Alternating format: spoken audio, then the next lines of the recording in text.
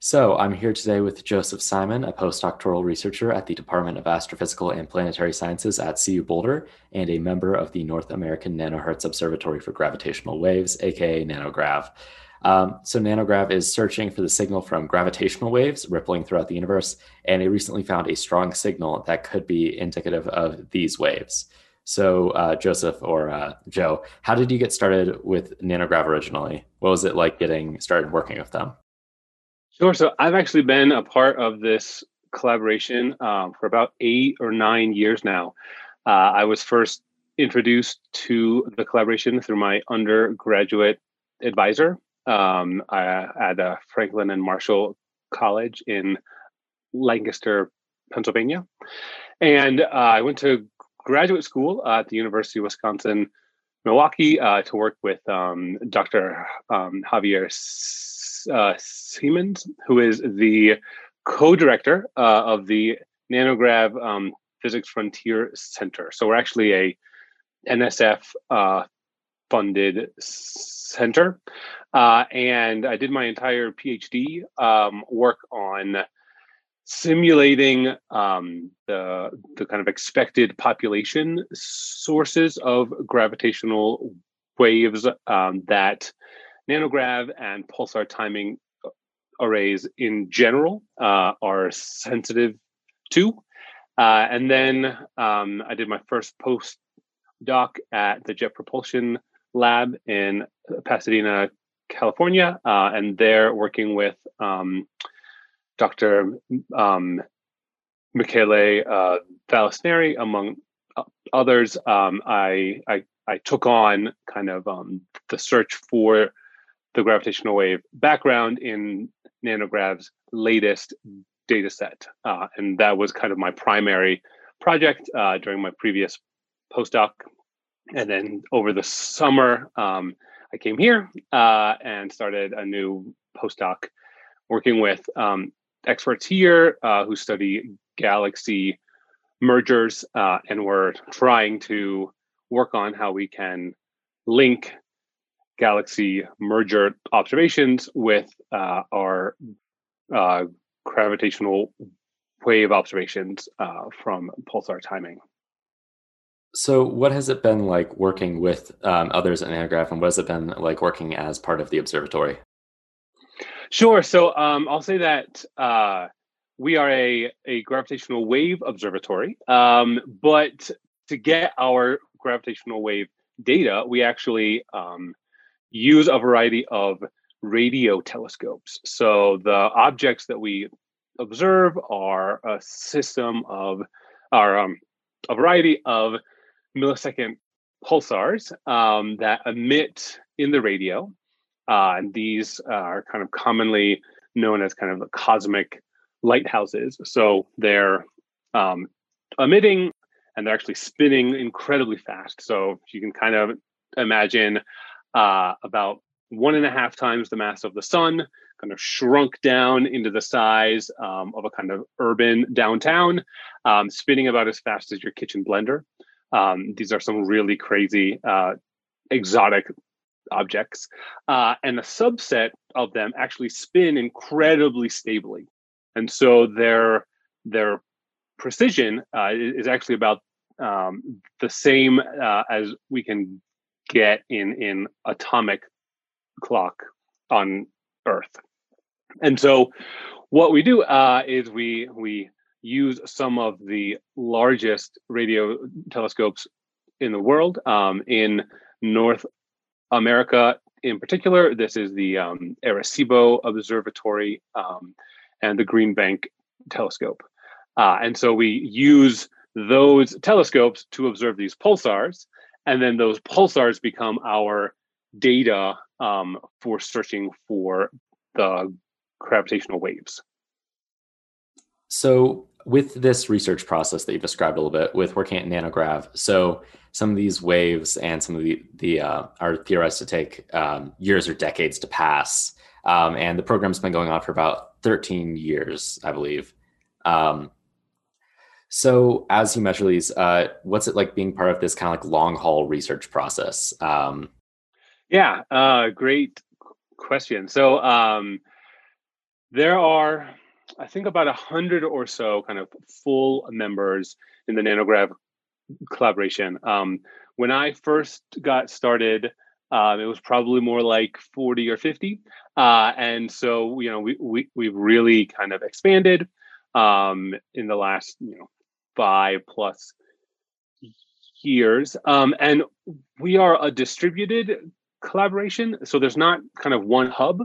There's a lot of um, universities and institutions that are a part of the collaboration and contribute.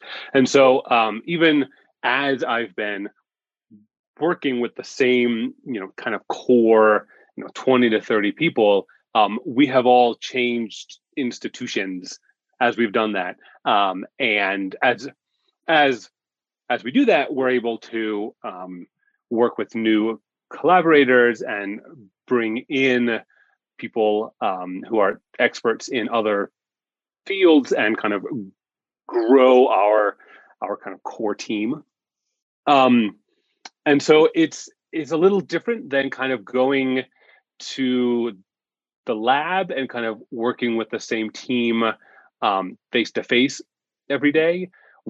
Even before the pandemic, we did a lot of online video calls, lots of collaborative structures, kind of that now we're all doing, but we've been doing for quite some time now, and so that's really kind of an interesting and a unique experience, I'd say, and it's kind of allowed us all to continue to broaden our horizons while also kind of continuing to work on this project kind of slowly over all of this time. So we've been the data set that we just released covers about 13 years of data, but it actually only ran up through observations that were taken through the summer of 2017. So we're currently working on our next data set, which includes over 15 years of data. And it's a much different process to kind of think about a project on a kind of decades-long time scale. It's not the same kind of, you're going to go into your lab, you're going to get your data, you're going to study your thing, you're going to publish it, and then you're going to move on. It's this really iterative process, and kind of everything that we learn about our data is then applicable as we add additional data and sources. So our methods have really evolved, and I expect that they will continue to as we learn more. So you mentioned your methods for this research, and I'm curious, you mentioned pulsars and just kind of how crazy of objects they were. And I'm just wondering, is there a specific reason why pulsars, is there any kind of like unique qualities then that makes them like ideal for you to use for this research, seeing as how you're measuring the light from them? Sure. So to search for gravitational waves, really what we're looking for is the stretching and squeezing of space-time. And so you can kind of, a lot of those early kind of thought experiments that Einstein was doing was all of them started on the basis of laying down a grid of clocks. And so what you want to have is a bunch of independent clocks all across your kind of space-time. And so there have been a variety of gravitational wave experiments over the years.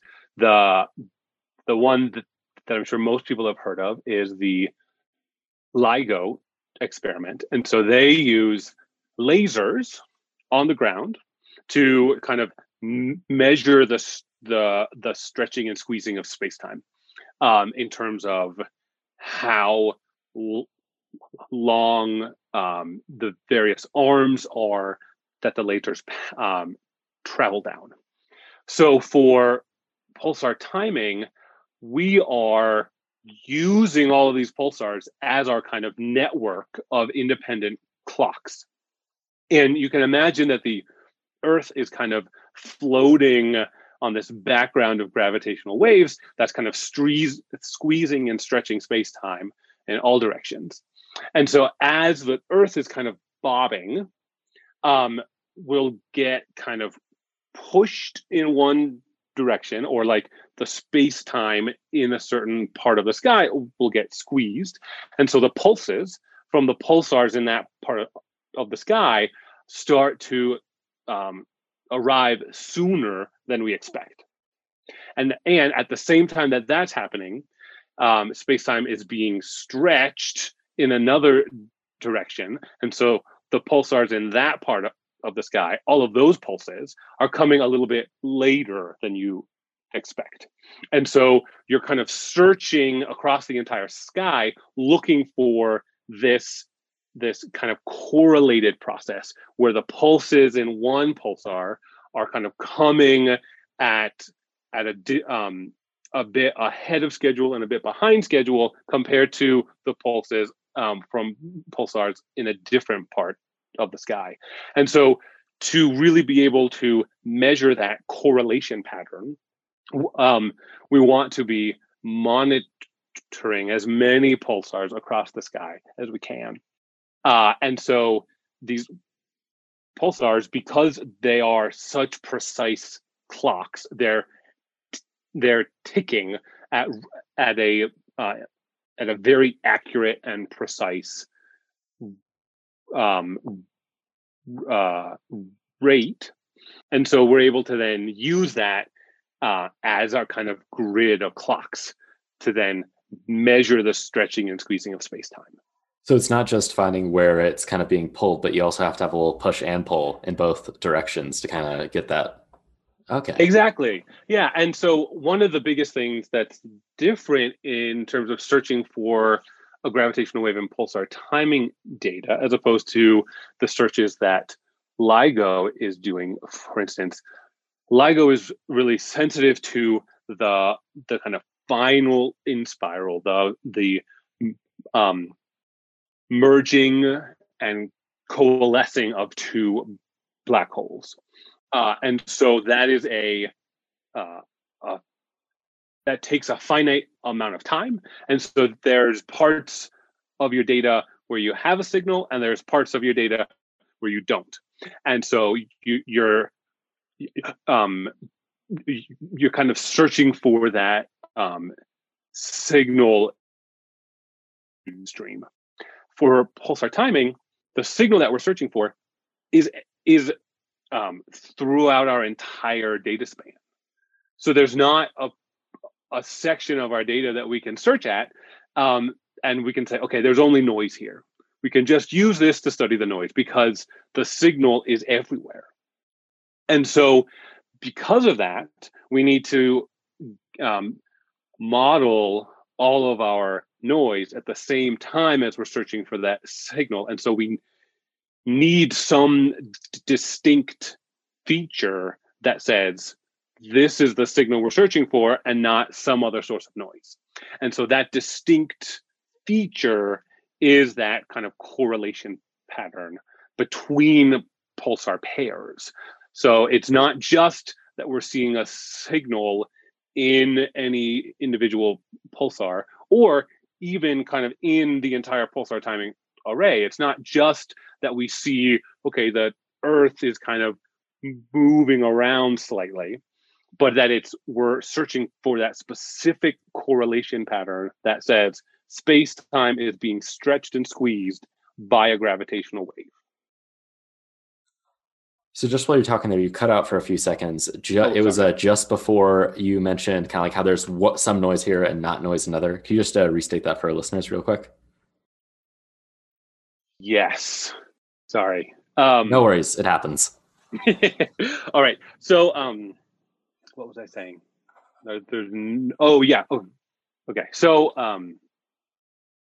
so in our data set, there is not a in our data set, the signal is in the entire data stream. There's not a section of data that we can search it in and say there is no signal here, there's only noise. And so because we have signal that we have to simultaneously search for at the same time as the noise, that means that we need to search for something else that is distinct about that signal that says this is a gravitational wave background, not some other source of noise. Okay, gotcha. Thank you. And with this, so you're not yet able to say that this is the gravitational wave, though, but it is promising. What else would you have to find to say that, yes, this is these gravitational waves? So what we haven't found yet is this distinctive cross-correlation pattern. What we have found is a common noise process. So all of the pulsars are kind of seeing a similar long time scale signal. And so it's kind of that, if we go back to the Earth is kind of bobbing on this sea of gravitational waves, all of the pulsars kind of agree that the Earth is bobbing, but they don't quite have the information to say what is causing that bobbing of the Earth. And so to be able to say this is due to a gravitational wave background, what we really need to see is that cross correlation where the pulses in different pulsar pairs, depending on where they are on the sky, are arriving a little bit sooner or a little bit later compared to each other in this kind of really specific way that says this is a gravitational wave. And so we expect that kind of this is how the gravitational wave background would appear in our data. We expect to kind of see this kind of loud common signal, but it doesn't quite have the spatial information about what's happening in each pulsar to be able to definitively say this is a gravitational wave. And so that's the next step. And we hope that with this next data set that we are producing, that we'll be able to have evidence that this is actually what we're seeing. Or if it's not, then we have to kind of try to understand what is causing this noise. So if it were not to be these gravitational waves, are there any other ideas of what it might be? So that's a great question. Most of the sources of noise that we know could look like this are things that we've already checked for, things that we've already put in separate models for, and we're not seeing evidence for any of these other things. So, for instance, at each telescope, there is a reference clock that we then use to compare to the observations that we're taking. There could be small changes in that reference clock over time, but it would affect all pulsars observed at that telescope in the exact same way. We don't see any evidence of a signal that's impacting everything in the exact same way. One of the other things is, of course, the Earth isn't really an inertial observer, right? The Earth is spinning and it's rotating around the sun. So what we do is we actually project each observation that we take to the center of mass of the solar system. And there could be some error in how we do that. And in fact, when I was working at JPL, we discovered that the knowledge of where the center of mass of the solar system is wasn't accurate enough for what we needed. We are really kind of sensitive to kind of we need to know the accuracy of the center of mass of the solar system to about the size of a football field.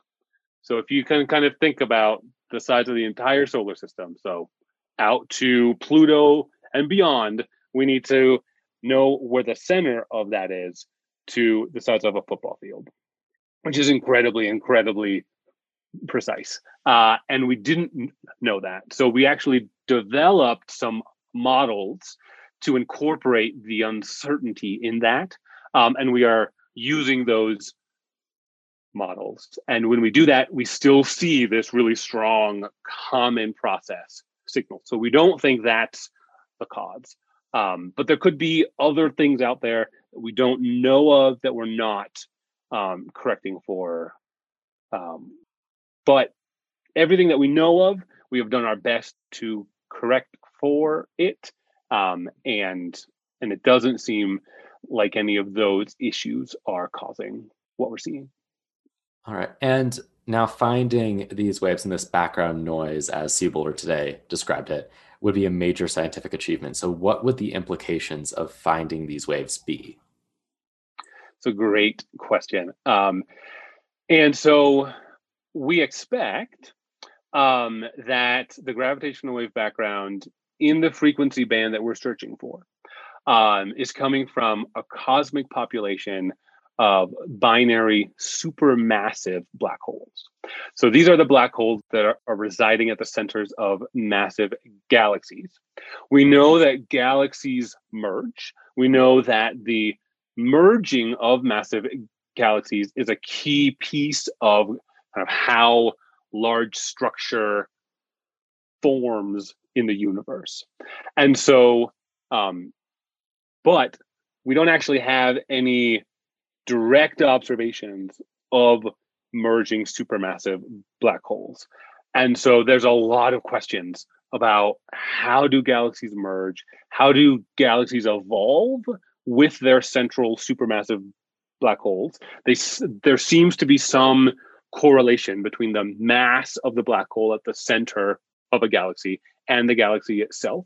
So it seems as if they've been co-evolving throughout cosmic time, but we don't have any real way of observing that process. And so what the gravitational wave background would open for us is a completely unique window onto how massive objects in the universe are evolving and are growing over time. And in that CU Boulder Today article, they also mentioned that kind of finding these waves is one thing, finding out what causes them is the next step. So you've mentioned these like supermassive black holes that reside at the center of larger galaxies and how that could be one cause. Are there any ideas or other theories about what those waves might be being caused by? Is there anything else that could be causing this to happen?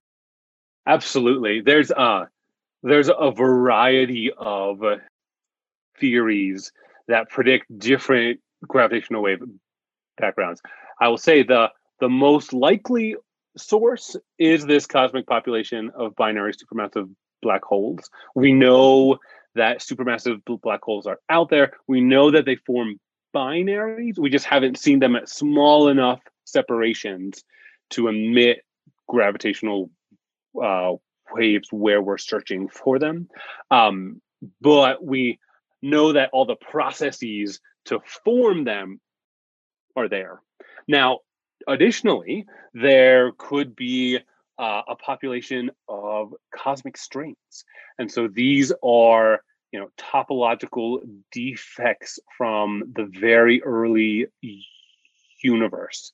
And they potentially radiate gravitational waves, and they could form a background that we would be sensitive to.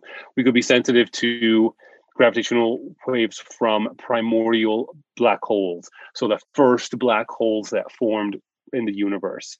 We could be sensitive to kind of phase transitions in the early universe. Those could potentially cause gravitational waves as well. All of these things are a bit more kind of exotic, a bit more theoretical, but we are able to place direct constraints on them, and the gravitational wave signal that we would uncover would look slightly different for each of these models. And so we expect that if we're able to definitively determine that we have a background of gravitational waves, then the next step is to then test all these models and say, okay, which model best fits with the signal that we are seeing? As I said, it's most likely from this cosmic population of binary supermassive black holes, but there are a huge number of other exotic objects and theories that would create similar signals, and it will be really exciting to explore all of them and to kind of really dig into what the source of this potential signal is. And that comes to the end of my questions, but I'm wondering, you mentioned that data set that you had only went up until about the summer of 2017, and that you're getting started with your next data set, which would take, I believe you said 15 years of research. Mm-hmm. So when would you have that data set complete? So we expect to have that data set complete probably within a year. We're currently putting together the data set now, and then we'll start to do some preliminary analyses. And so within a year or two, we should have a sense of whether or not what we're seeing in our data is actually the first hints of a gravitational wave background or not. That comes to the end of my question. So just before we go, is there anything else you'd like to say to our listeners, anything to leave as a last note, or if there's just anything else you wanted to mention in this interview, now's your time. Well, thank you. Thank you for your interest in this topic, and I hope that once we get that next data set put together and analyzed, I'll be able to come back and share with you what we have found or not found. It's going to be really exciting either way, and this is a really exciting time to be a part of gravitational wave astronomy. Joe, thanks for coming and talking with us today. We appreciate it. Thank you.